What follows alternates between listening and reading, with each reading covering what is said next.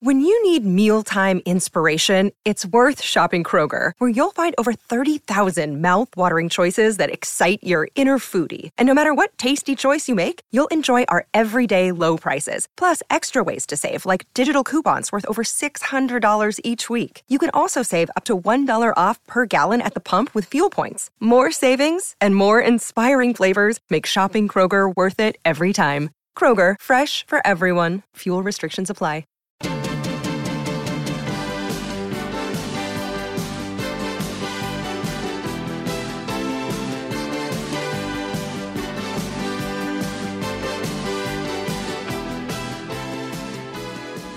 Hello and welcome to Why is Mr. Feeny a Car? A millennial's guide to the action TV of yesteryear. Today we revisit the mountain climbing, cabin frying, time bomb ticking, pommy ass kicking world of MacGyver. I'm Jay McCain. With me as always is A. Ron Hubbard, plus special guest Jim Jones. Hey everybody. Howdy. What an episode, guys. I think I may be a convert. Okay. After how down... This is the one? I was worried. This wouldn't be the one? I was worried. I was like, I thought this was a wild and crazy MacGyver episode. And I know it blows my mind that this is the best episode as voted by. I mean, I guess it's the Murdoch thing because people love Murdoch. Mm-hmm. Yeah, the return of Murdoch. I mean, how couldn't you after this? And I have questions about Murdoch overall that we'll get to. But, I think I have answers. I went deep dive on Murdoch. I watched a couple of other episodes, at least parts of them. There might be some apocrypha somewhere in this particular episode or in Murdoch's backstory, but I'm really excited to talk about that. Okay, well, I am too. I loved this episode, and overall, without any spoilers or anything, I think the gestalt of it to me, if I'm using that word correctly, is this was a Batman versus the Joker movie in the form of a MacGyver TV episode.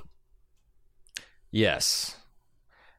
Yeah, and I just really enjoyed it. It felt a little bigger. Like I maybe this is MacGyver's calling card because it was like filmed in Vancouver, British Columbia, when that was kind of I still think rare. So they had, but it did do a lot of what looks like on location, up a mountain. Yes. Renting helicopter type shooting, and I think that was rare in the day. I definitely file this under we got a helicopter and we're going to use it television. Yeah.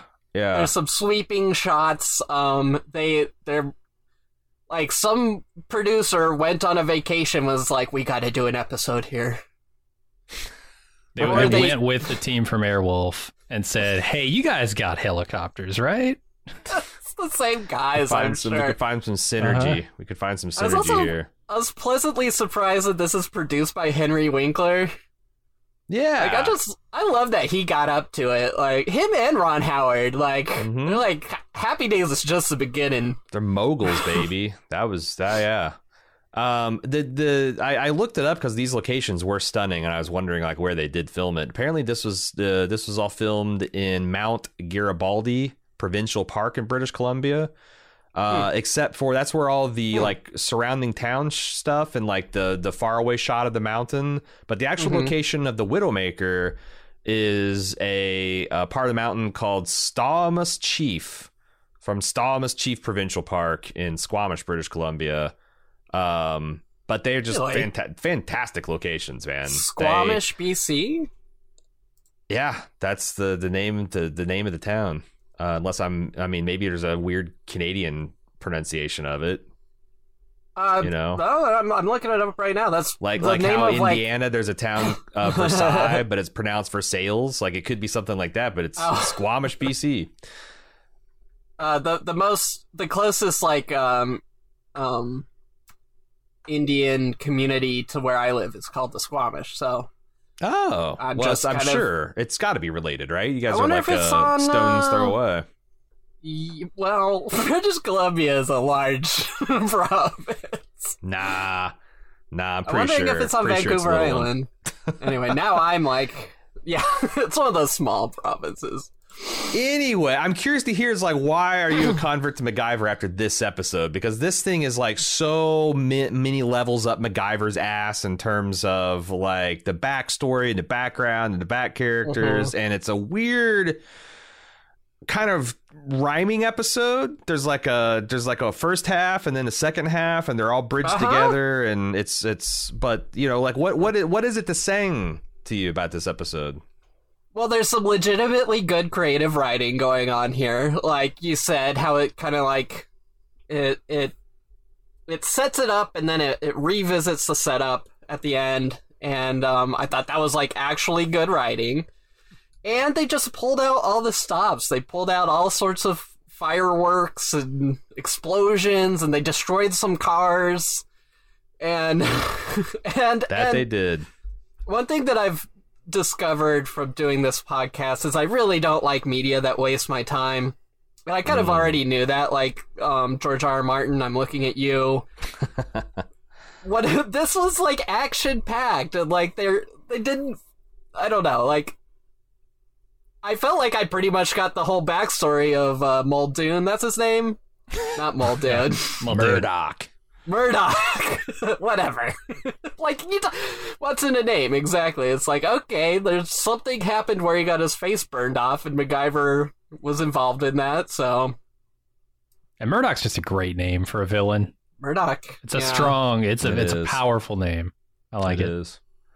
It's funny because you mentioned that apparently there's this backstory we got burnt up, because we actually meet Murdoch the first time we meet him.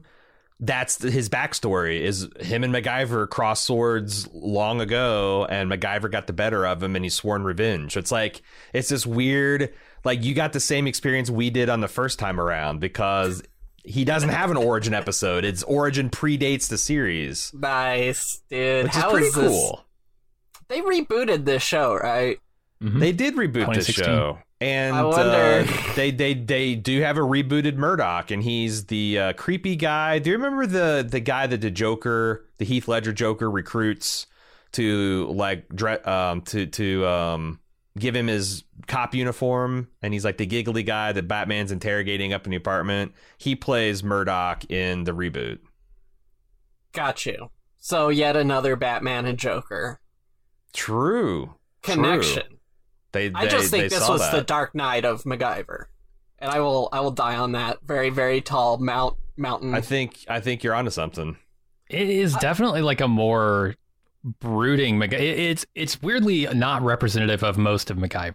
This is a very strange MacGyver episode, which is why it was weird to hear you say, "Oh, this is the one that did it." Right. You might not like the rest of MacGyver. I only like moody MacGyver.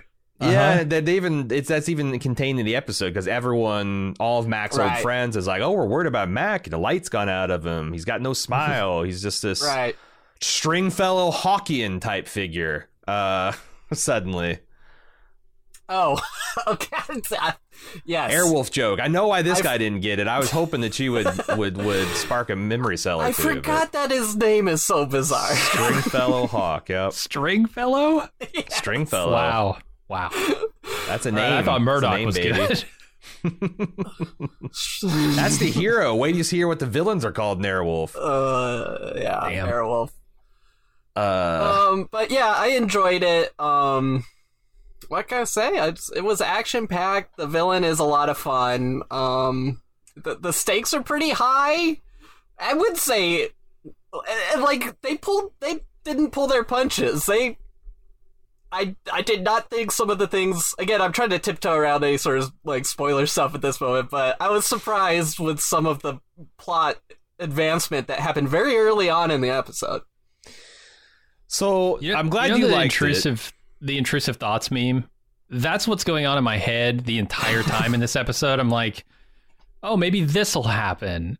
And then I'm sure, well, that's crazy. That'll never happen. And then it immediately happens. Mm-hmm.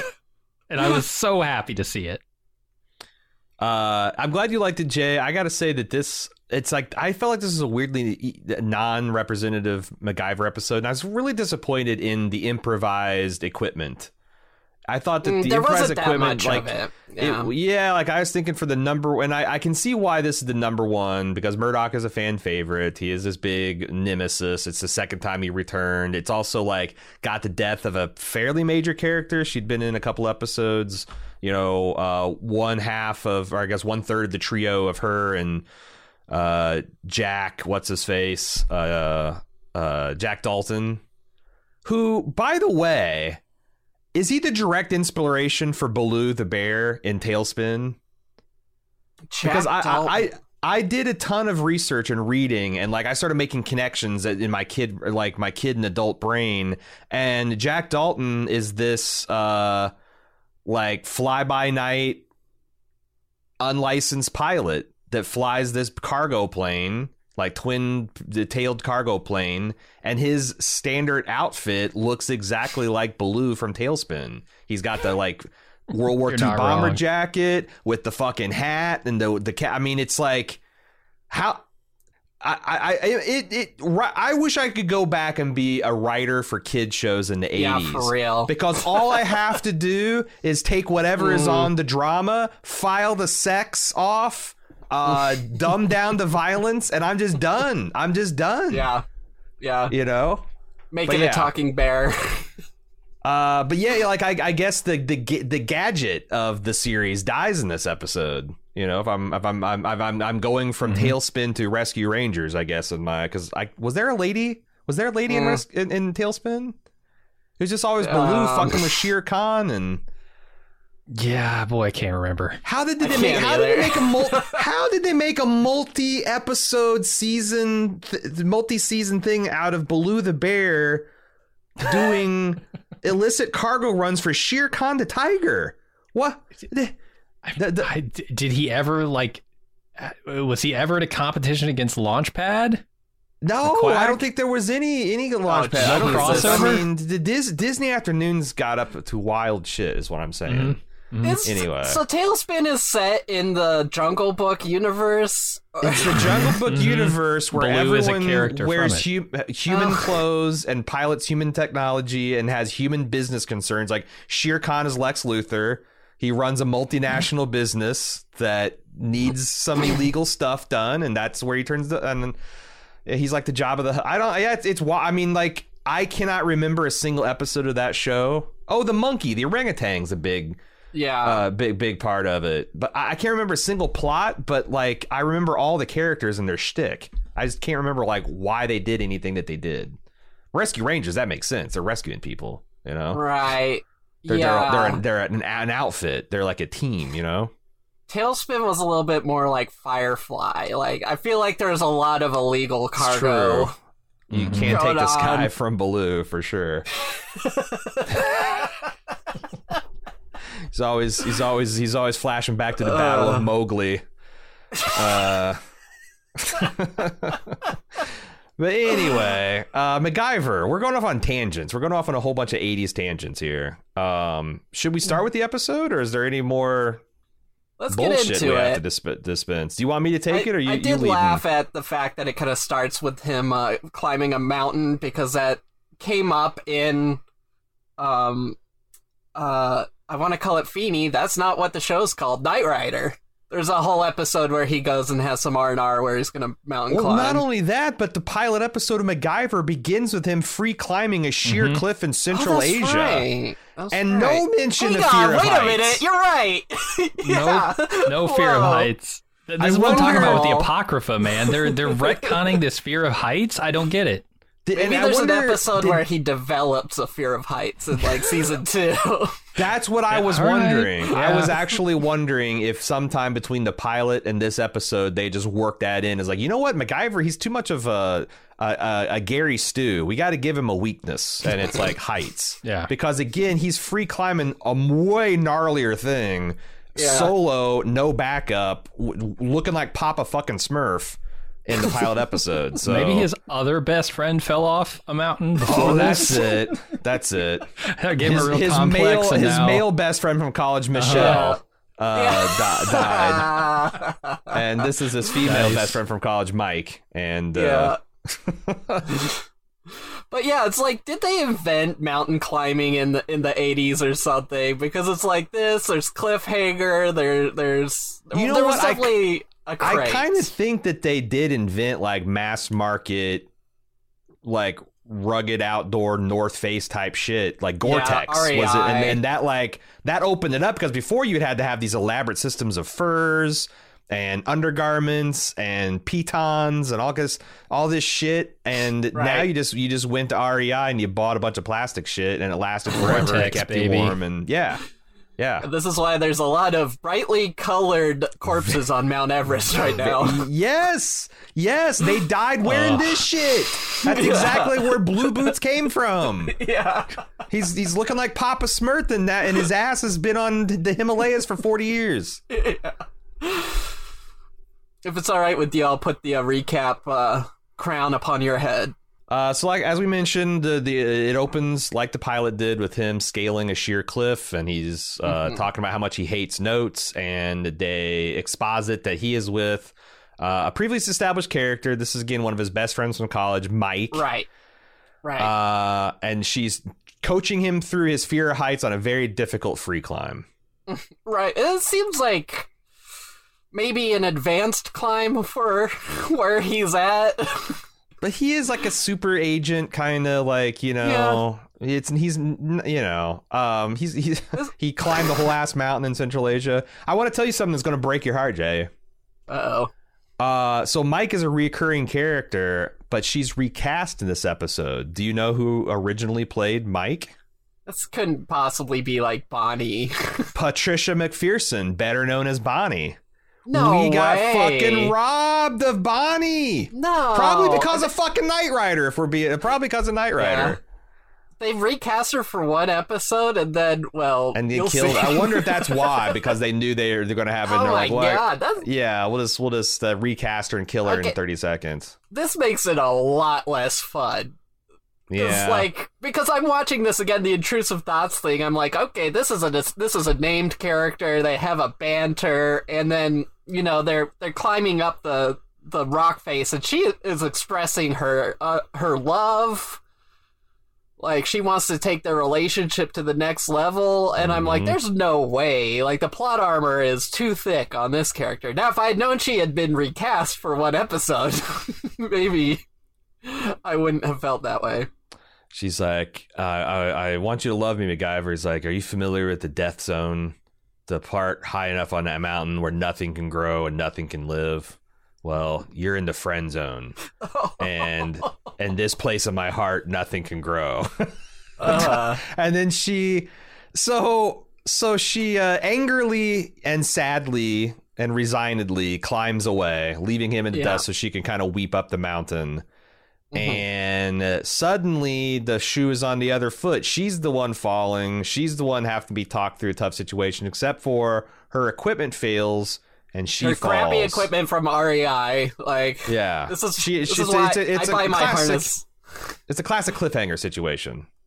I buy my harness from at least the $2 store. She got hers from the 99-cent store. I feel like if that equipment was designed properly at all, she should have been fine. She falls, she's dangling, she hits her head. See, I place a premium on myself and my life, so I only buy my climbing equipment from Five Below. I mean, this dollar store stuff is just sketchy. You got to at least be paying a 5 spot, Yeah, totally. So this is like, I'm watching this and I'm just shocked. I'm like, there's no fucking way they just did this. I'm like, she's gonna be fine somehow. Well, are you thinking this as you see her body falling thousands of feet? Yes, I was. Wow. Okay. It was, it's obviously a dummy, but this is kind of a horrifying shot to see in mid-'80s television. And I think, like, whatever shock you felt, times that a million, because in 1980s television, no one fucking died. No named character that's having like an emotional arc. And the fact that, like, there's a hell of a lot more continuity in MacGyver than I was giving it credit. I was like you, I was fascinated. I started reading the wiki. There's a whole arc where the government institution that he works for has gone rogue, and him and Pete have to shut it down, and it gets transformed into the Feeny. Like, there's multiple season-long arcs of, like, this cloak and dagger shit. People must have really ate this stuff up. It was kind of fresh. Yes. Fresh to death, as the kids say. And again, I got my notes. This helicopter shot. It is like a lot of things that work is because the heights that they're filming from are terrifying. And like I got pretty mild fear of heights, or I guess pretty severe fear of heights. And this shit gave me like vertigo. Some of the camera angles they were pushing. I have a healthy respect for heights. Some would say. Some would call fear, but I think it's a very logical. I do want to say this is a quick tangent, but when you and I were in the Red River Gorge, there's at the end of our hike, we're both sitting at the edge of this bluff. I think it was me. I throw like a stick off the edge, and there's just like a 10-second hang time, and we hear it hit way below, and we both just scoot back like 10 feet. Let's get a body length away from this ledge, shall we? Yeah. But yes, I was quite shocked at the death. And here's the thing, too. Like, she falls, it happens fast, she hits her head, her harness breaks, she falls. I'm still, like, thinking, you know, next scene is going to be her at the hospital in a full body cast or something. Oh, man, yeah. No, it's immediate. They're talking about the funeral. Like, she's dead. They fridged her pretty quickly. They did. And I guess that's one criticism you can level at it, is they killed a whole ass woman just to give Mac a 40-minute arc in his character. But getting over his fear of heights. Just to get over his fear. Our hero, this crippling fear of heights, we wrote ourselves into a corner because it turns out a man of action has to get up high a lot. So, like, what do we got, boys? College girlfriend. Let's kill her on a mountain and have him save another girl in the exact same situation. Totally Curious Heights. I like it. Let's go with just that. Can we make sure there's another love interest by the end of the episode? Of course. Right. And maybe hotter, because, you know, we have a downgrade here from Bonnie to this. We need to punch it up a bit, you know. Richard Dean. Is it just me, or did Anderson. they look almost identical? They did, yes. Like, I was like, wait, she's back? She's working at the Institute? I thought she died. Flashback, yeah. No, it's emergency backup, Mike. Yeah. Especially seems like all of the women that we see in MacGyver so far are kind of cast from the same mold in terms of like they're plucky and they're brash and they're you know, not afraid to mix it up. Well, they have to be interesting to MacGyver, right? That's true. He's that kind of guy. So that is true. He couldn't have a platonic work relationship. Although I guess he did have one, and she died. He did, and I guess this also so never again. This Nikki we're about to meet is a recurring character as well. So anyway, we go to the Foundation, and Pete Thornton, which I don't know that you've met before, but he is MacGyver's kind of handler. He's the guy who assigns him cases, and he's kind of the older guy. Yeah, that's the Pete you were talking about. That's that Blue is cloned from. No, this is this guy. We didn't actually see him. We just heard him on the phone. All right. Here's the thing with Pete. You have seen him before. He's in the pilot. He meets MacGyver for apparently the first time in the pilot episode. And I went deep diving on this, and this is the Apocrypha, like another piece of Apocrypha. I was like, okay, when did Murdoch first, you know, come in contact with MacGyver? What's the backstory? I was digging around in that, and I found out that in episode 13 or something. I don't remember which one. 18. It's 18, season 2, episode 18. Season 2, yeah. They tell the story of the first time that Pete and Mac met because Mac accidentally saves Murdoch from Pete. He's been like chasing him. Mm-hmm. And they meet for the first time there, but they also met for the first time in the pilot. So I don't understand what's happening. Pilots aren't real canon. Right. Yeah. That's the real answer is they didn't think of any of this shit. Yeah. Exactly. As they got better, we like that better. You know what? That's the new. He's a secret agent, right? His backstory's kind of sketchy. We'll just go with. Let's go with that. Back with more. Why is Mr. Feeny a car? Yeah, he has fear of heights. Hey, he climbed a mountain. Forget about it. That was a pilot. Nobody remembers.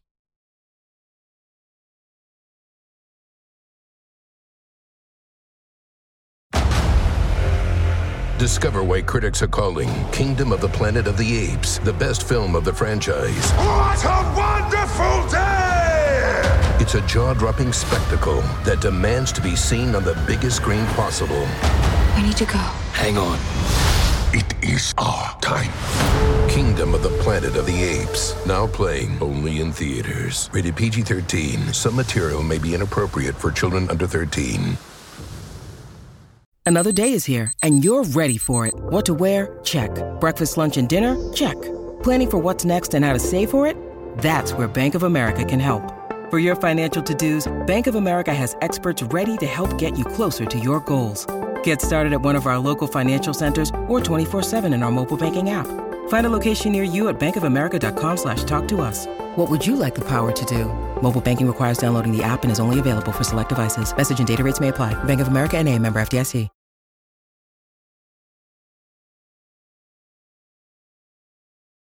MacGyver's case manager is at the office and he's fretting. He's like, I can't find Mac. He's not at his houseboat.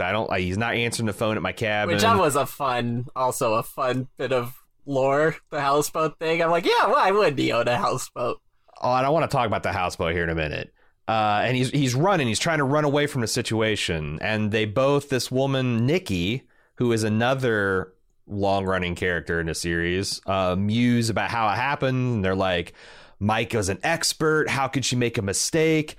And at this point, I was thinking, do people medium suspect that MacGyver murdered her? Like, is that where they're going with this thing? That, like, because I knew that this is a Murdoch episode, and I thought that, like, maybe Murdoch, there's going to be a flashback where he loosened her belt or whatever, because, like, everyone's like, how in the hell could this expert? And I'm like, is he trying to frame MacGyver for the murder of his ex, college I don't think Murdoch's that subtle. No, it doesn't appear to be. But I was like, where is this fucking going? Why? Because, like, I do think they medium suspect him. I do.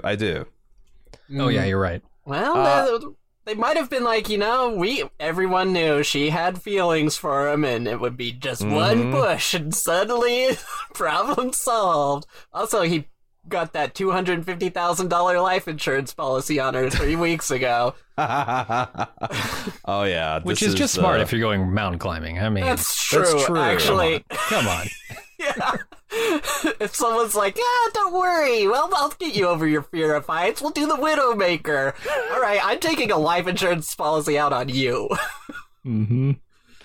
So Pete eventually tracks him down at his cabin. And at Pete's cabin, right? I think this is supposed to be Pete's cabin, and tries to lure him back to life because it's been weeks since anyone's seen MacGyver. I think it's been a week. Has it been a week? I thought it was 2, but it's been long enough that his friends are worried about him. He also manages to grow no facial hair during this time, so either he's shaving or he just cannot grow a beard. MacGyver might grieve, but he's going to grieve clean shaven, man. It's like the whole effect of the mullet is lost with facial hair.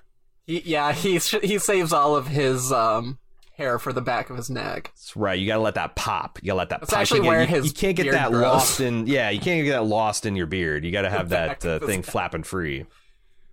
That's true. Otherwise, you look like Billy Mitchell, like an Obi-Wan Kenobi. If you're mullet plus beard, you're looking Ewan McGregor, Episode 2, Attack of the Clones era Kenobi. That was a good look.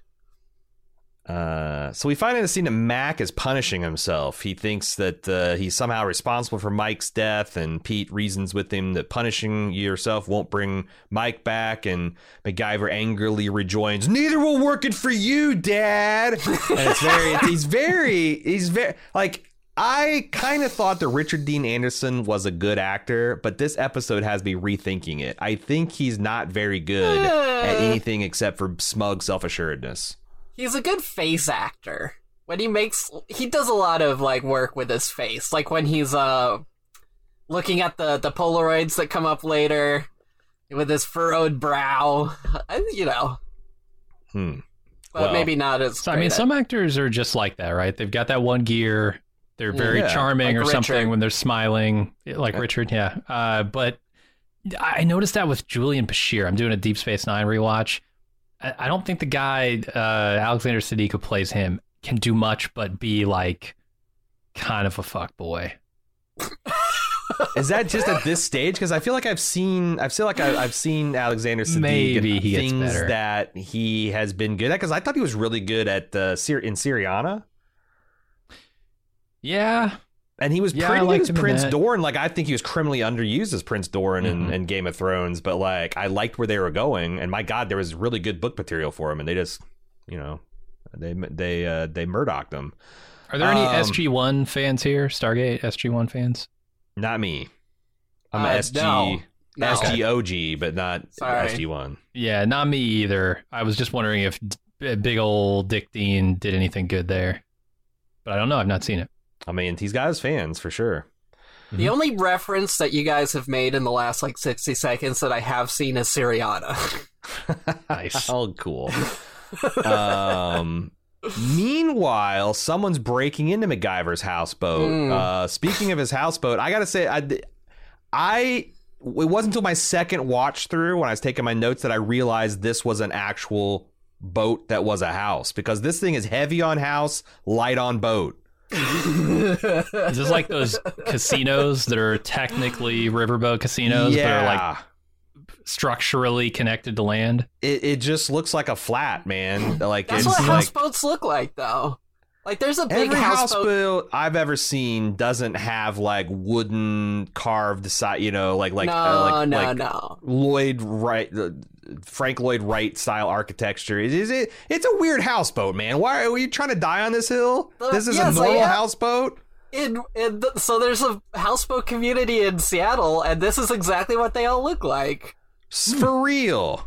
Yeah, they just look like normal houses that are boats. Maybe I am more familiar with like vacation style, Lake Cumberland type houseboats, but they've always looked like the shit from Cape Fear, not like this full on house. I want you guys to Google right now MacGyver's houseboat.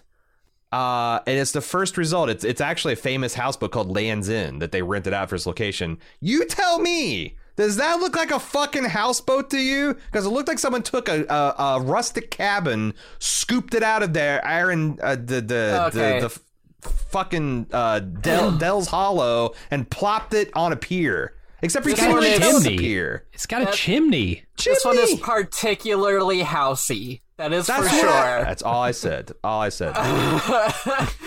gotta Google Lake Union houseboats, because there's some similar, I would say. Shit, I'm not gonna find what I need. Whatever. What do you do with the indoor plumbing in a houseboat?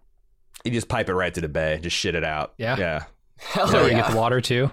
If you want to be environmentally neighbors. conscious, you install a garbage disposer in line so it macerates the waste before it goes into. But yeah, you just dump it out there. Yeah, and then sprays it. Yeah, you spray it. So this guy's breaking into MacGyver's houseboat, and he plays kids strap in. We used to have voicemail machines that were like attached to your house. This is funny. Never again with this. And if anyone comes into your house and wants to hear your shit, they just went up there and hit a button and they played it. It was such the Hollywood writers must have just had it so fucking easy for the one decade that this was a common technology, because it was such a great way to figure out what the fuck is going on and to connect a thread. Technically, it was peer-to-peer encrypted. If he was also called from another houseboat. Jesus. So this is true. And he hears a bunch of messages from all of Mac's friends, including Nikki. So Nikki, her backstory is she was an investigator with police training who met MacGyver in an earlier season when she's investigating her brother Danny's mysterious murder. She's got a tragic backstory. Her husband, who I think was an FBI agent, got killed in a mafia car bombing. That was meant for her because she was the one leading the investigation, and as a result, she's kind of like the female MacGyver, and that she's afraid to become involved with anyone because she thinks it'll jinx them, like she jinxed her husband. So they're gonna go through a whole fucking arc in this series. And I think this is before I understand that she was in 3 or 4 episodes and they were like, they butted heads. They were always, she was always busting his balls and saying that he was reckless and didn't know what he's talking about. And this is the episode where they start to cross over into friends. Or more than maybe friends. More. Yeah. I don't know. I am curious because they were kind of setting that up, I would say. So it's funny because the Pete calls and says he's worried about him. Our friend Jack Dalton, Blue the Bear, calls, says he's worried about him. Nikki calls, says he's worried about him. And from all the stuff that they're saying, this guy Pete puts together the context of where MacGyver is with some brochures that he left on the table and figures out that he's camping at the Widowmaker. Well, one of the things that he found was like a beginner's guide to climbing the Widowmaker. Right. Great cabins your friend owns at Widowmaker monthly.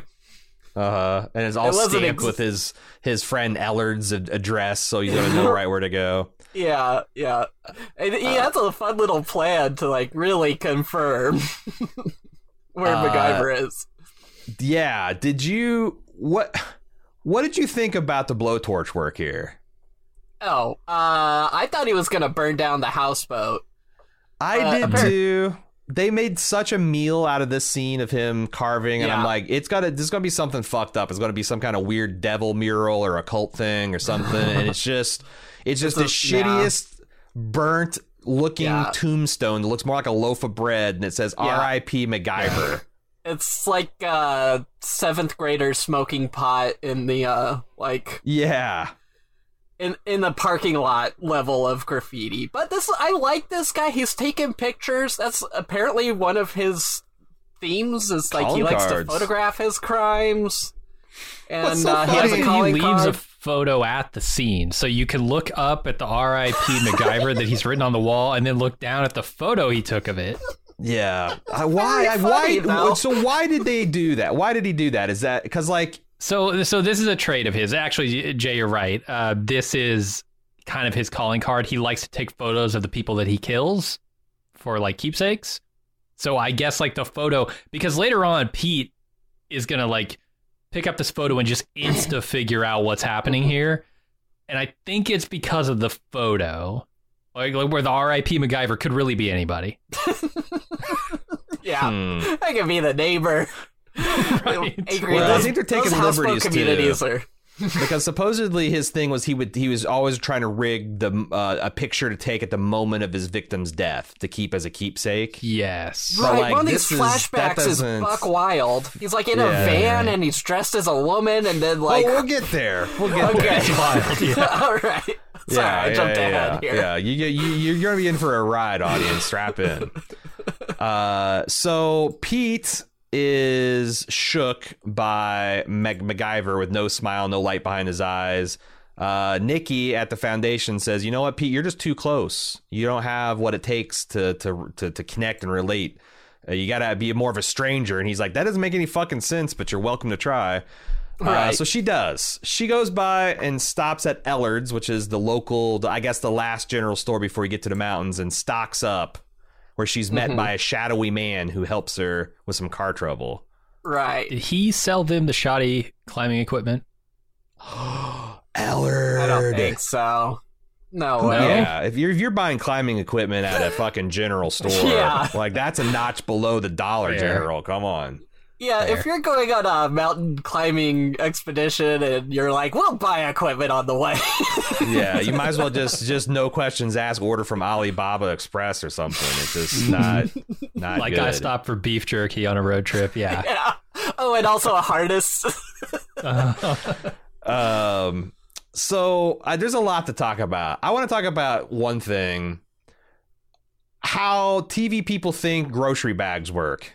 Oh, Jesus. Yeah, seriously. The way this woman manhandles these bags of groceries, and like no hand opens doors and kicks doors open and shut. Like it must have been a joke between her and the director where he's just like, struggle more, kick it harder. Like, cause it's like, it's, and it's the way, so Ellard is this kindly old man who apparently is a World War II vet. And he goes to help her with her groceries out to her car, But before he gets to the really useful part, he has so bored her with his tales of his buddies dying in Midway that anyway, I gotta be goings him, and then has to struggle with these groceries in the truck. It's the funniest fucking sequence I've ever seen. He was trying to get her off, bore her away. Imagine if in the middle of Quint's story in Jaws, he's like, I had eyes like a doll's eyes, and when they rolled back in, it's like, well, anyway, I'm sure you're busy, Quint, I gotta be going. That's what she did to this dude. Yeah. It's so funny. It's a different generation. Every old person had some sort of WWII story, Yeah. And he's reinforcing the theme. He's stuck because he lost a lot of buddies at the battle. Also, this established he's a Navy man, which will come in later. But he established the theme of you could put your buddies to bed, but you never forget them. It always is kind of something that haunts you, just like it's eating and haunting at MacGyver. Right. So anyway, there's a party line I gotta call. I'm gonna be on the phone for a while. I want to ask you. What is Murdoch's deal here? He's just hanging out at the store waiting for.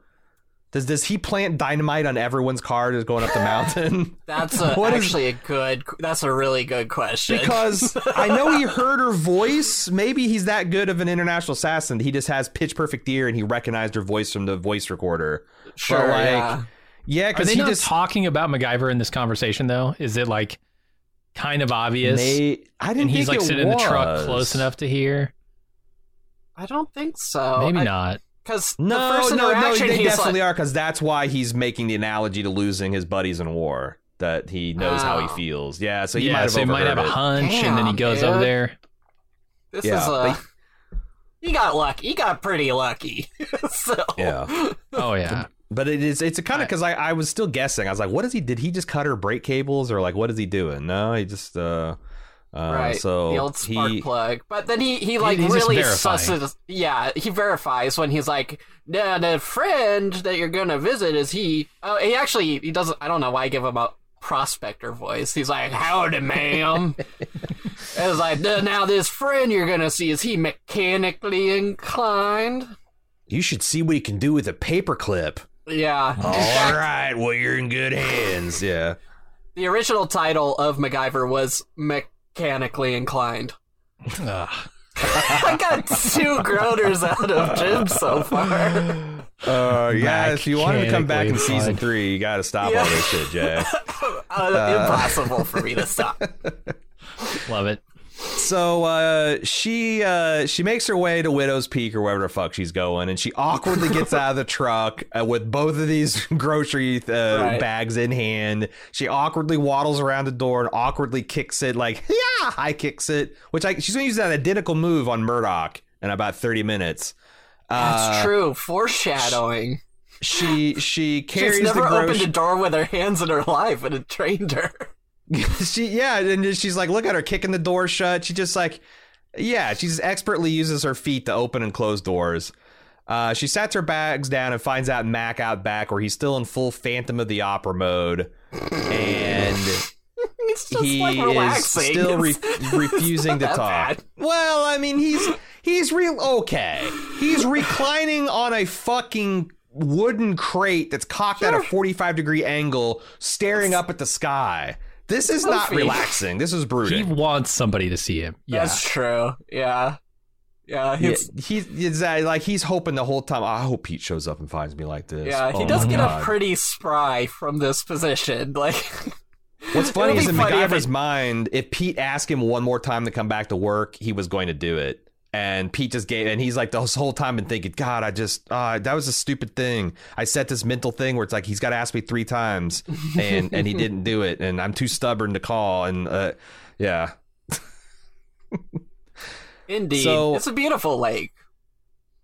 He's no more receptive to her than he was to Pete. Surprise is surprise. But she goes aggressively for the "did you murder her" angle. Like she just out and says, "Push her, did you?" Yeah, the way you talked about her, it sounds like you pushed her. And MacGyver, this is before she goes, the way you talk about it's like you pushed her himself, and he comes up, he's like, hey, you don't know that. You can't prove that. Not in any kind of legally binding sense. And I'm like, what? What are they doing with this? There's not a court in the land that will convict me. That's right. There was no witnesses. I don't know that I like this version of MacGyver. I like the MacGyver who's got some spunk, got always positive, right? Can get out of any scrap. This time he's down, and I don't like it, man. Wow, this is so funny. The tables have turned in the opinions of MacGyver. We like the big dick Dean Anderson. We don't like the shrinky Dean. You know?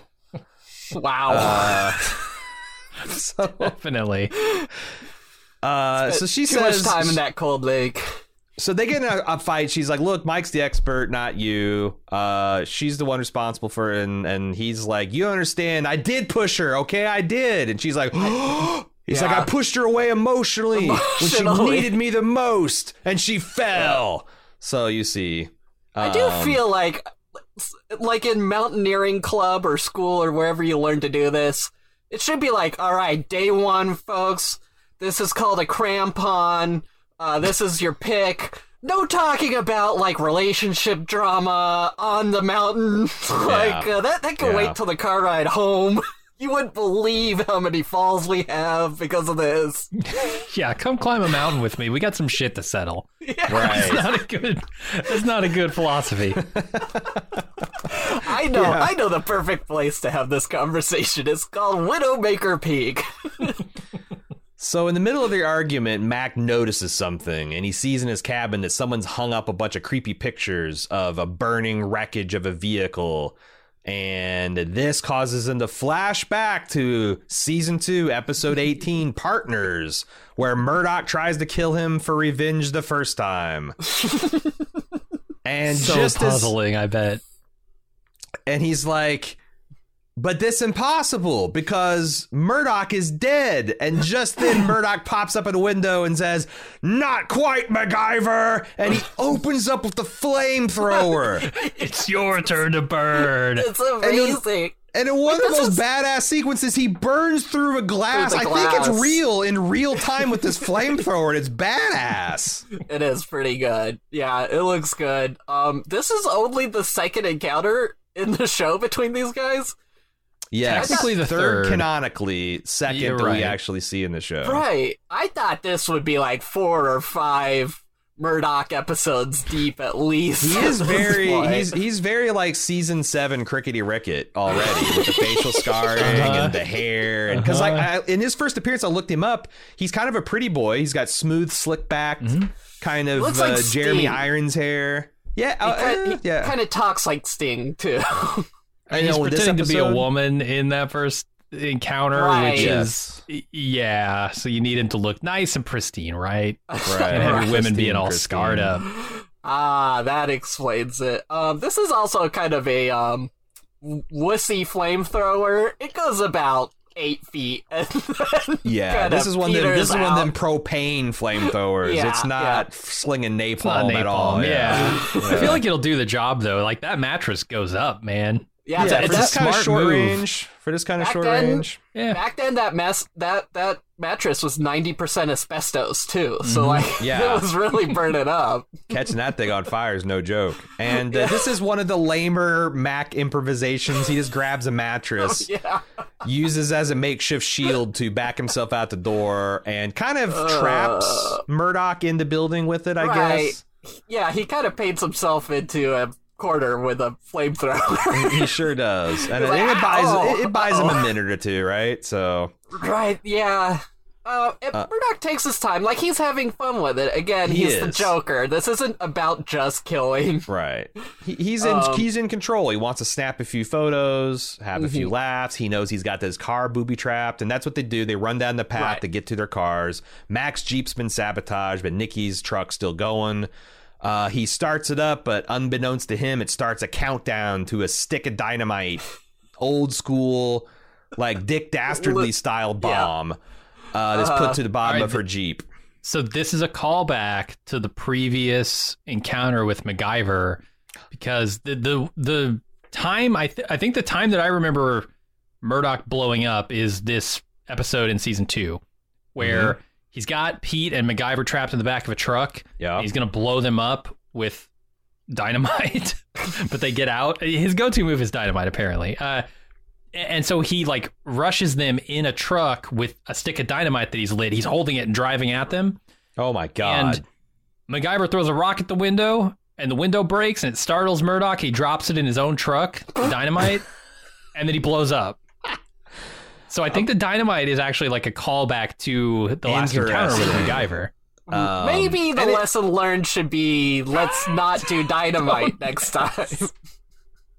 Yeah, probably. And this is all rigged up nice. As soon as MacGyver hits the car auto locks. The windshield wiper deploys a message that I guess Murdoch has written on an old pair of underwear in shoe polish that says, bye, time to fry. And it's great. It's pretty great.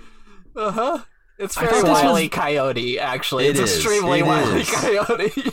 I was really hoping for like a complicated MacGyver escape from this car, not just kicking out the window. I was hoping he'd like tear a panel off a door and like rework the innards to get out of the car, but he doesn't do any of that. He just kicks a window out. He hears the bomb ticking. He intuits that they have a very short amount of time. So he just gets in the back seat, kicks out a window of the truck, and scampers through it.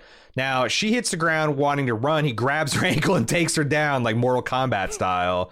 And she's like, what the fuck? And he's like, look. And they look at the trail. It's all been wired with mines. Oh, right. With mines. Yeah, all these tripwire mines. He's like, there's only one way to go, and it's up.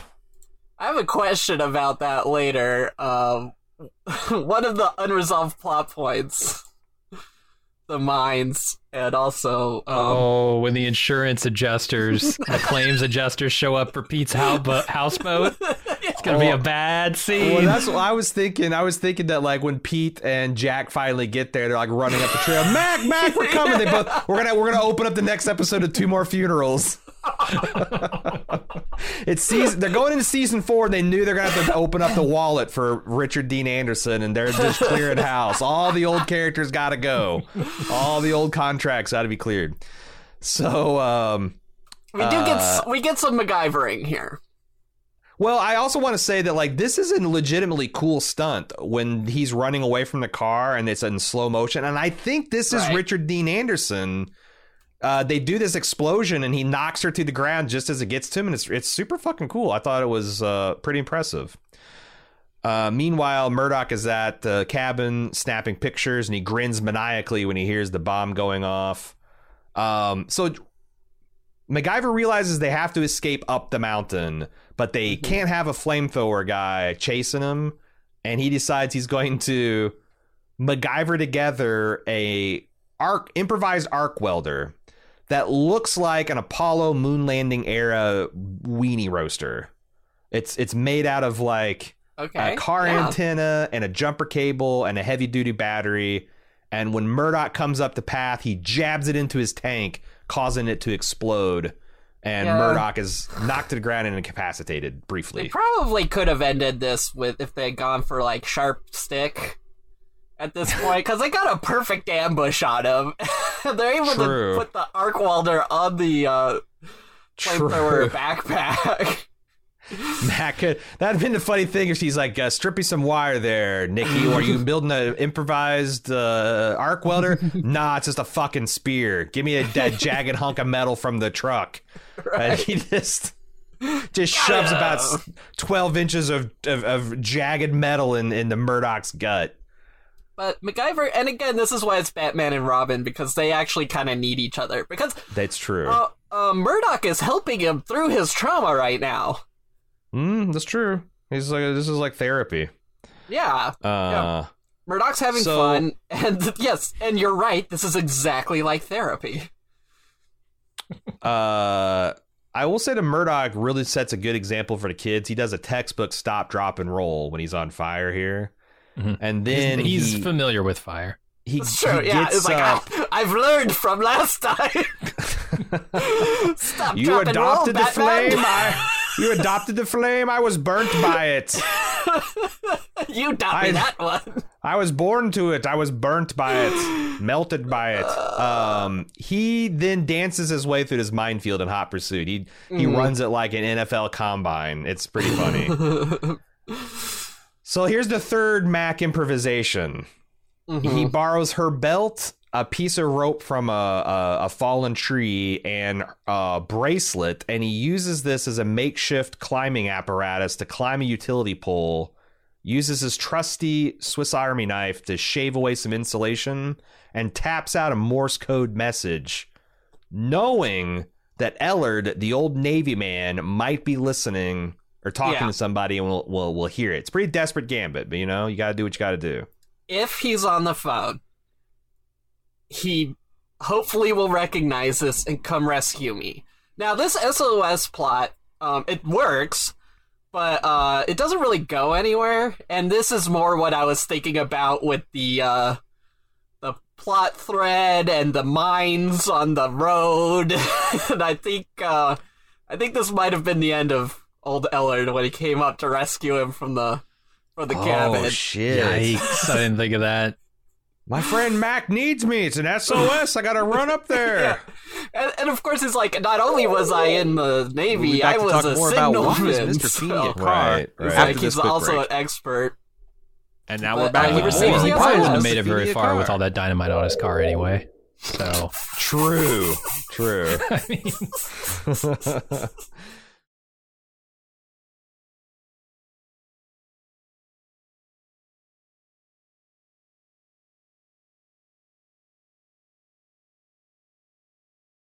So Murdoch has exchanged his flamethrower for a hunting rifle with a scope, and he tries to shoot Mac off his perch. Meanwhile, Mac stumbles and falls, which causes the shot to narrowly miss him. Yeah, he got lucky. And what's funny is he slides to the other side of the pole and he has perfect cover, but then as he starts to shimmy down, he swings over, giving himself the perfect profile target for Murdoch to murder him, but apparently he doesn't. So I think he was mostly having fun with the gun. That's not how he wanted this to end in a knife fight. He's just like, I gotta scare him off of the pole. He needed to get the film set up. So you can tell he just wasn't serious. He's trying to hurt him to the spot where he's going to get his kill shot, metaphorically. He didn't even have the Polaroid out. Speaking of the Polaroid, Pete arrives at the houseboat, sees the break-in, sees the photo. You know what? That's why he left the photo, because Pete wouldn't have known. Otherwise, it'd be like some lunatic burnt R.I.P. MacGyver into MacGyver's wall. But the Polaroid on the ground of it immediately made him think, oh my God, Murdoch is back. Wait, is this a houseboat? Yes. I thought this was like MacGyver's house. No, this is the houseboat. This is MacGyver's houseboat. Yeah. It's the house Pete's first houseboat. houseboat. No, it's Pete's cabin, Mac's houseboat. Oh, okay. Gotcha. Yeah. He sees the R.I.P. MacGyver and is like, wow, MacGyver's been making some avant-garde home decor decisions. Oh, geez, there's a Polaroid of it. Yeah, he calls up Helen. Helen, I think MacGyver must be. He's picked up a new hobby. It's wood burning. It's wood burning, and also he's suicidal because he wants to kill himself. But he says he puts together his Murdoch and he calls the secretary. Says get DXS, which is their fictional government agency that does all this off the books secret agent stuff, and tell them that Murdoch is back.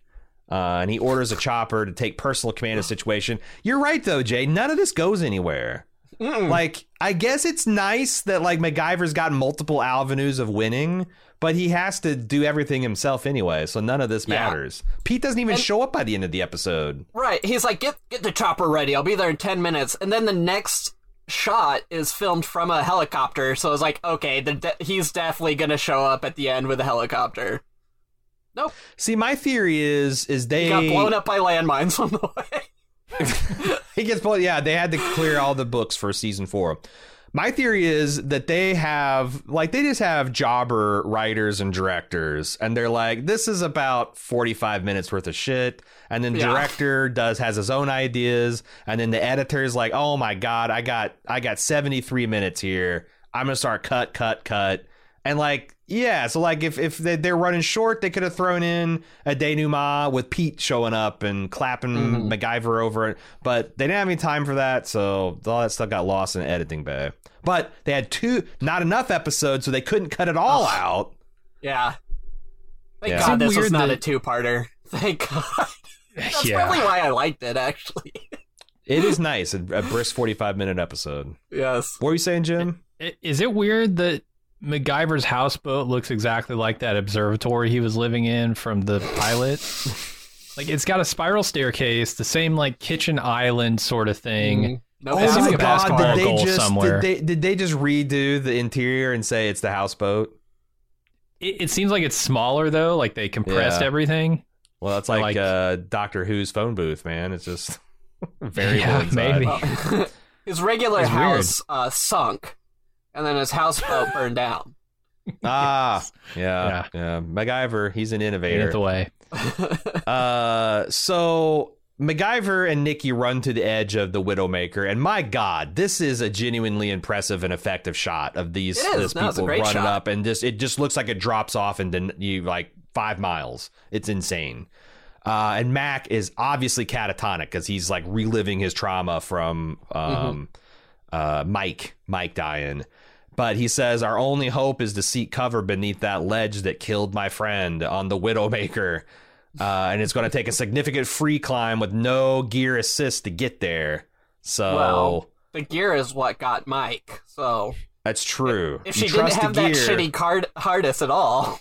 You don't ever trust the gear. You just trust your own sinew and grippy fingers and toes. But there's also just another incredible shot, a helicopter shot of these stunt people working their way down this chimney on this vertical, and it's fucking cool. And what do you mean stunt sickening. People? That's true. Richard Dean Anderson. There's also a lot of like getting smushed up nice and close. Like, oh, the only way for you to get safely down to this part of the ledge is to some plausible holding and hugging and tugging and heaving and it's all in clean fun. Has this person ever climbed anything in her life? Doesn't seem like it. Why would she have?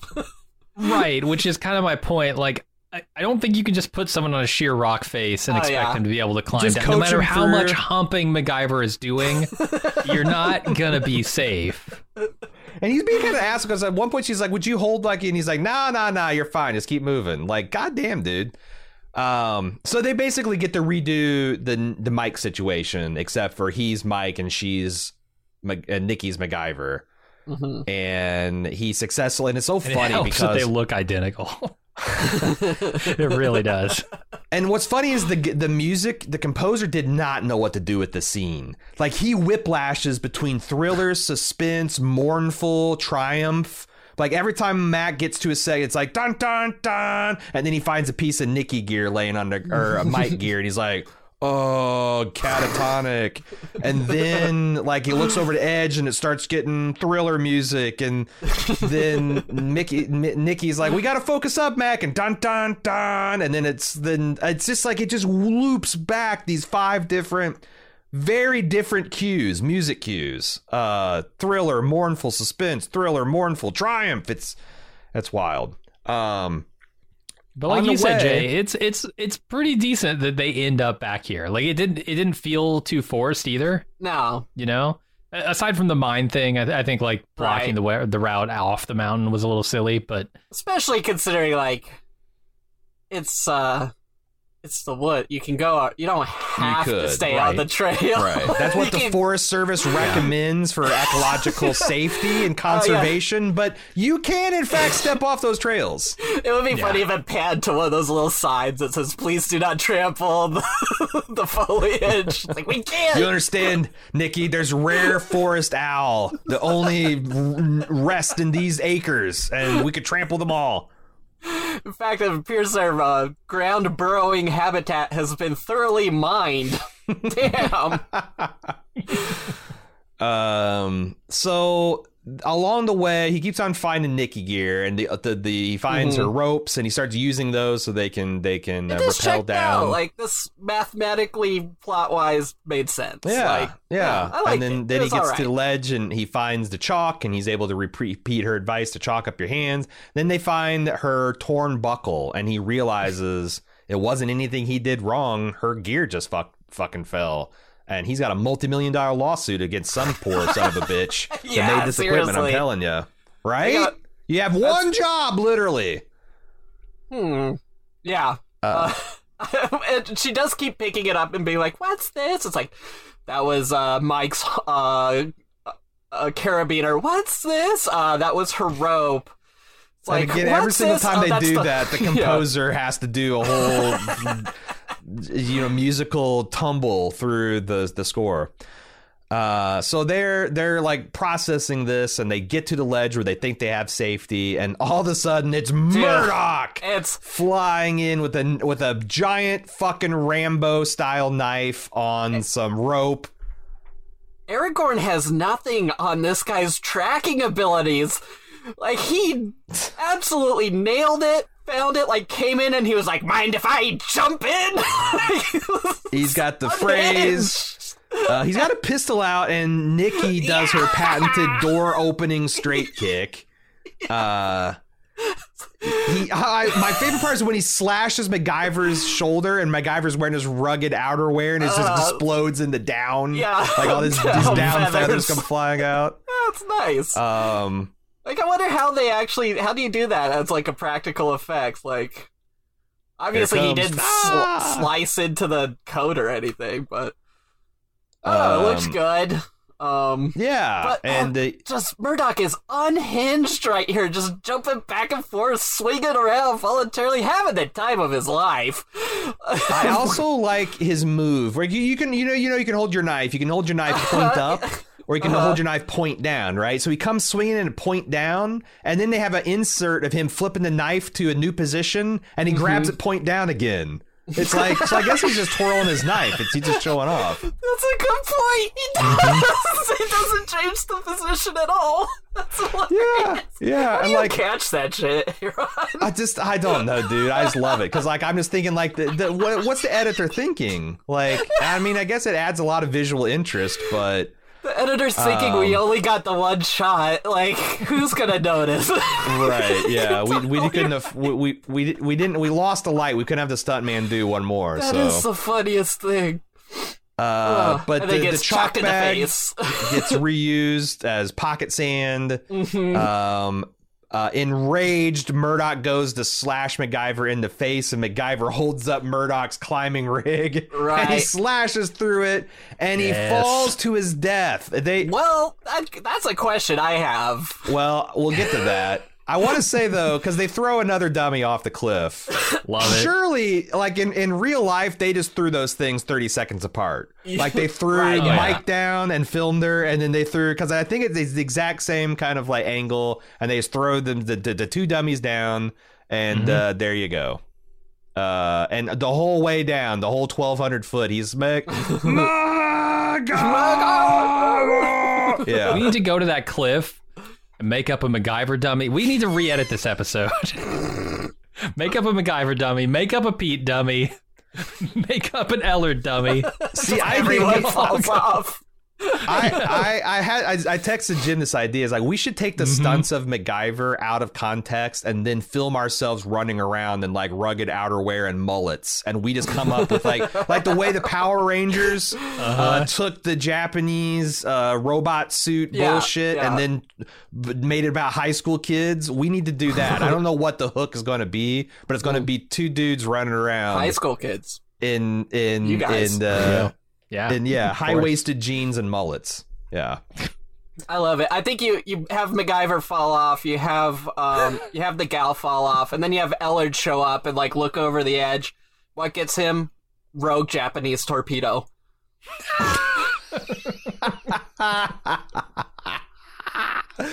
Yeah. He's a Navy man, you see. finally found him. So the danger's over, and they decided that the SOS gambit may not work, so MacGyver prepares to free climb their way out of there. Right, yeah, that's the thing. They're like, well, it might not. We have no way of knowing if that did anything, so. What? And he helps her off the cliff, and she asks her how he's doing. He's like, I'm good, I'm real good, and he's smiling. He's got his smile back. Adrenaline, man, it's all you needed. You need a little healthy dose of adrenaline. And anyway, he talks her into into climbing this again. Although again, this seems extremely dangerous. You almost died. Your best expert mountain climber friend did die, and you could wait to be rescued, but you're just like, nah, fuck it.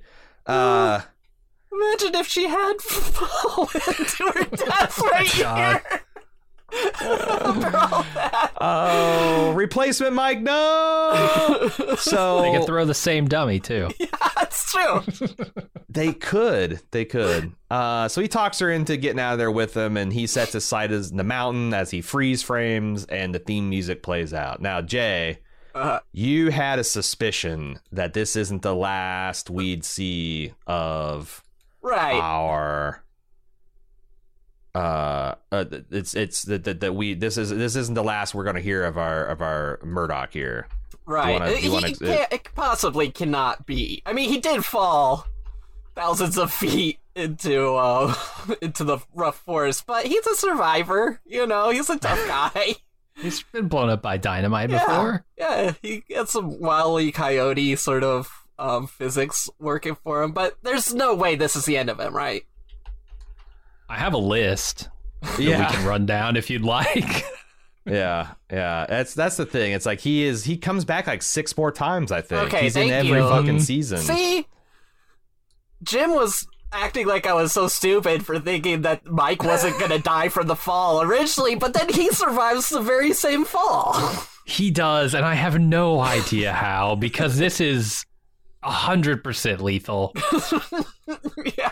But so are the other ways he dies. Like, so I have a list of all the ways he's died 6 times in the series. Oh my god. We don't get to see the building collapse on him. That's the first time that Mac and Pete kill him. But then he gets blown up by dynamite in a truck. He falls thousands of feet off a cliff. Apparently he drove off a cliff as well in a car that then exploded on impact. Nice. He's been electrocuted and fallen into a pool of flaming water. Okay. Nice. That's all sorts of elements. Right? That's everything. Yeah. And then he's fallen down an abandoned mine shaft. Okay. That's survivable. Dude, I feel like I want to get together some weekend is marathon to Murdoch episodes. Oh, God. Just have a mini Murdoch marathon. He's fine. Murdathon. And, like, the actor's just hamming it up, too. Like, oh, he's having fun with it. And the voice. Mind if I drop by? Just so silly. Not quite, MacGyver. Yeah. It's good stuff. I wonder if they brought him back every time the ratings started to flag, since this is like the top rated episode. Maybe they. Well, do you remember? Because I was also like, this is weird that it's not a season finale, and this felt like a really big episode. And then I remember. Do you remember the concept called Sweeps Weeks? Yeah. Yes. Where like there was only like a few times a year that the ratings really mattered, like, and that set the rate of your advertising. So they would intentionally try to do their sexiest plots and time them. And a lot of times they didn't come at the end of the season; they came in like the mid-season or whatever. So that must explain like the Murdoch was the sweeps week, the sexy sweeps week hammer. Or they bust them out anytime there's, like, potential contract negotiations. Like, I don't know, do you really want to ask for that? We got a Murdoch episode coming up. Right. Actor that plays Nikki, you saw what happened to fucking Mike. Yeah. You know? And that was TV's Knight Rider. What the hell are you? So, they're playing hardball with these actors back in the day. Well, I do just gotta say, I loved it. Well, I was going to say, because we're doing this on a most improved scale. We saw there was essentially a flat line between the 2 Dukes of Hazzard episodes. Right. How do you grade like a most improved? Like how many letter grades it went up? Something like that? That's okay. So let's say like the original Dukes of Hazzard was an A, and maybe A Bad Day in Hazard, the episode we watched, was like A-. What would you say the original MacGyver was? Like a B minus, a B? C? You're gonna hate me, but I was gonna give it a C. Okay, this is squarely average. A minus. This episode is an A minus. That's 2-letter grade improvement. That's pretty fucking sweet. If you want to send in feedback, you can do so. You gotta give me your letter grades, though. Both of you guys, what do you think? From pilot to... The pilot episode of MacGyver was everything I was looking for from an improvisational MacGyver game. Like, it was impressive, muscular in the Mr. Wizard application of science. The thing that... And I like the scenario, like the weapons lab that he has to infiltrate to keep the stakes were cool. Yeah. I felt like the MacGyver was just a little too much in that episode. He was a little too Gary Stu, a little too devil may care about everything, a little too hammy with the women, and they didn't quite find the MacGyver gear. And unfortunately, this isn't a representative episode either. So I'd say that the pilot is probably solidly a B MacGyver episode, and the more I think about it, the more because this is a very different MacGyver. This probably felt important and cool and big, and the continuity it had. But it's still the gadgets really knock it down for me. I think this is another B episode for me. It's almost a straight line between the pilot and this. Fair enough. Yeah, I'm with you. I don't like dark brooding MacGyver. It's so funny. And you spend most of your time with him that way this episode. So I feel like if the pilot to me is really strong. It has all the things I like about MacGyver. So that's probably the A in my mind, and this is the B. And it's only saved by the unhinged, crazy, flame happy Murdoch. I do like... And the falling bodies. At the dummies add a lot. That's a full letter grade for throwing a mannequin off of a cliff. That was what I like the is most when fun part of the shoot, though. Like, all right. Oh, yeah. Yeah. I imagine it's really, from a liability standpoint, it's probably scary throwing anything off an edge like that, because, like, Jesus Christ, what if extra someone's not below, fun. But... Not fun for the Boy Scout troop camped out at the base of the mountain, but... but I forget what I was going to say. I wonder how this I liked when they threw Mike's dummy off. I noticed they tastefully cut right before the dummy was going to smack him through the wall, because I was kind of a morbid fascination. What the hell? They didn't do that for Murdoch. Murdoch got to hit a couple branches and rocks and shit because fuck Murdoch, right? I do wonder how does he fucking survive this? How does he survive this? The flaming mattress. 1,200 feet. In directly onto the pillow factory. The thing is I don't think they ever explained it, because he got blown the fuck up like dynamite less than a foot from his body in the previous episode. These could be clone dots. So, you know, I mean, season 7 might get crazy. That's the season they canceled it. So, anyway, as I was saying, if you'd like to send us feedback, Feeny@baldmove.com is how you do it. Feeny@baldmove.com. First up was Ed from Calgary. So this is the latest episode, you're talking about dramas versus serials. Daytime soaps were discussed, but 1980s there was primetime weekly dramas that were absolutely huge. In our house on Fridays, Dallas was after Dukes. Eventually I got to stay up and watch the adult show. It had a banger theme song, and those Ewing boys sure made a tear through extramarital affairs with buxom ladies. Oh boy. Yeah, you had the Falcon Crests. You had the Hill Street Blues. You had the St. Elsewheres. You had the Dallases. There was some serious things. It wasn't all just action comedies. I guess, what's your appetite for checking out a serious prestige drama in the 80s? Oh, I would love to. I would love to watch the Shogun miniseries with you. Ooh. Because that's like my dad's favorite novel, and he always talks about the TV series and how much he liked it. And like, I can vaguely remember a man being boiled alive, and that scared the shit out of me. And then I was out, you know. But like, yeah, that might be some season 3. Do a miniseries. That could be way fun. Historical fiction miniseries. Yes. Oh man, there's got to be a ton of options. Oh, there's so many. I Claudius. I'm not watching that again. I have seen it. Man, because there's also one of my favorites is Merlin. What? I don't think that's a historical figure. They had this big budget Arthurian legend take with Sam Neill of Jurassic Park fame. Yeah. Oh, wow. As Merlin? He is Merlin, yes. What? Yeah. I think it's got Helena Bonham Carter. Oh. I think. Well, then I am in. There's a lot of there's a lot of there's a lot of big names. It's a big event. Martin Short. I might turn you off of the project. Oh, I'm back out. Thanks for feedback, Ed. Virgilio's up next. Says, when you were recounting the pilot, I started to have vague memories of Dungeons. Oh, he's talking about the Greatest American Hero. He's a recommendation for the best one of these. I think you're going to like it. I started to have vague memories of a Dungeons and Dragons based episode. Oh, I had a Peacock, so I looked it up and watched the episode. It's called Wizards and Warlocks.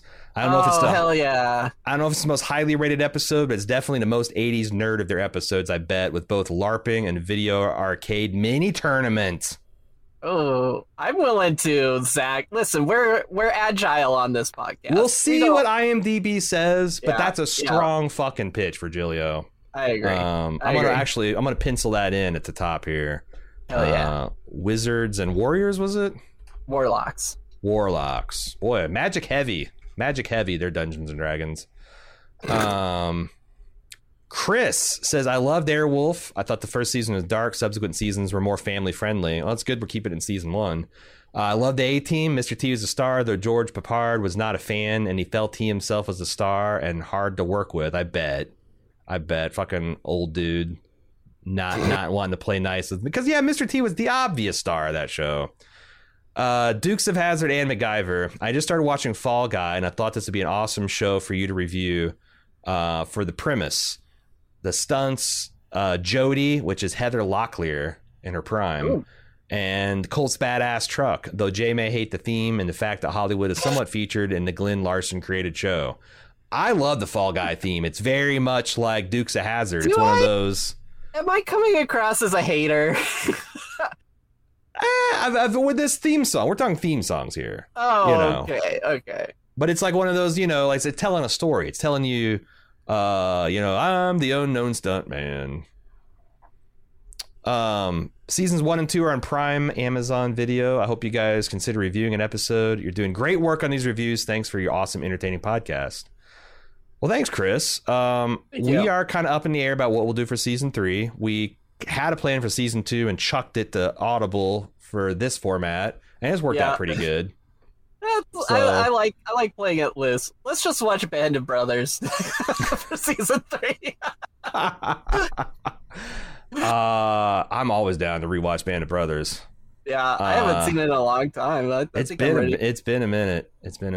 I watched the History Channel version, which is all like, fart these Nazis. Yeah, it was all watered down in weird ways. They really soft pedal the horrors of war.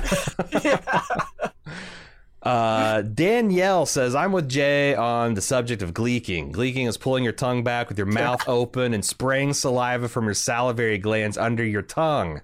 Can usually do it if I'm in between bites of food or drinks, since my salivary glands are actively producing saliva. Oh, interesting. Okay. She links an article from Denta Gamma called What is Gleeking?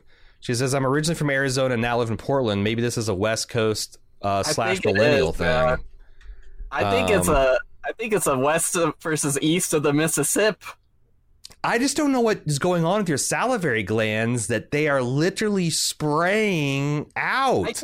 I can only do it accidentally sometimes, but it's only certain people have been touched by God in the way that they can control it. Yeah, this website's claiming it's a salivary gland expression, but I always. We have multiple people saying it's also launching water, like using the pressure between your front teeth to launch water means that is also known as gleeking. Yeah. I had never heard of a word for that before. Yeah. Anyway, so that's your episode of Gleek Talk for the week. And I think, did I accidentally shut down my notes? Oh my god! Oh, I actually just hard clicked on a Gleek link. Interesting reading. That's going to do it for this week. Feeny@baldmove.com if you would like to send in feedback in the future. But yeah, we will be talking about Airwolf, Minded the Machine next week with David Carradine. I'm excited about that. Jay, who are you? What are you doing? What you about? If we want to find you, where do we do that? Jay McCain, as always, you can find me on Blue Jay Streams on Twitch and my YouTube channel that I've been promoting. I heard I was on vacation and this rocked my world. Yeah, it got taken down. Why? For bullying, because I was too mean to the people that got caught up on To Catch a Predator, I guess. Are you fucking kidding me? Did you try? Did you try? I peeled it. Did you try disputing it? Yes. And it's already told you get fucked?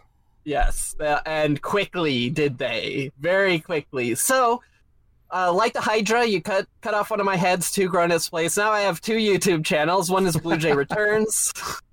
That's for like my more edited, produced stuff. And then my Coffee for Tea-Capistan is back, and that's on a channel called Coffee from Tea-Capistan. I even said it wrong. It's Coffee from Tea-Capistan, and I need help, folks. I need the Bald Move army to subscribe because I am having the damnedest time scratching the algo, and I will return. But listen, I have the opportunity to go back and do it better because I'm more experienced now, so I can do it again. I can catch do it better. Even more predators, bully child molesters even harder. We do not bully, threaten, or harass on my channel. We do not make fun of intrinsic characteristics. We abide by all community guidelines. All right, good to know. Good to know. Yeah, find it and watch if you want. It's fun. It's a good time. But definitely consider following me on Twitch. We have like nightly streams and we all chit chat and we keep each other safe and sound. And it's a great time over on Twitch. Blue Jay Streams. I always have a good time when I stop by your channel, Jay. Jim, thanks for coming on once again to share your love for MacGyver. Any parting words for the Feeny fans? No. If you guys ever revisit MacGyver, though, let me know. I'll be back. All right. Well, I'm going to hit you up for a Murdathon. Jay, take us out. Oh, yeah. Until next time. Kit, why don't you hit the ejector seats? Whoa! That's what's falling out of the podcast. Belay on! No. Trouble with running is you always take yourself with you.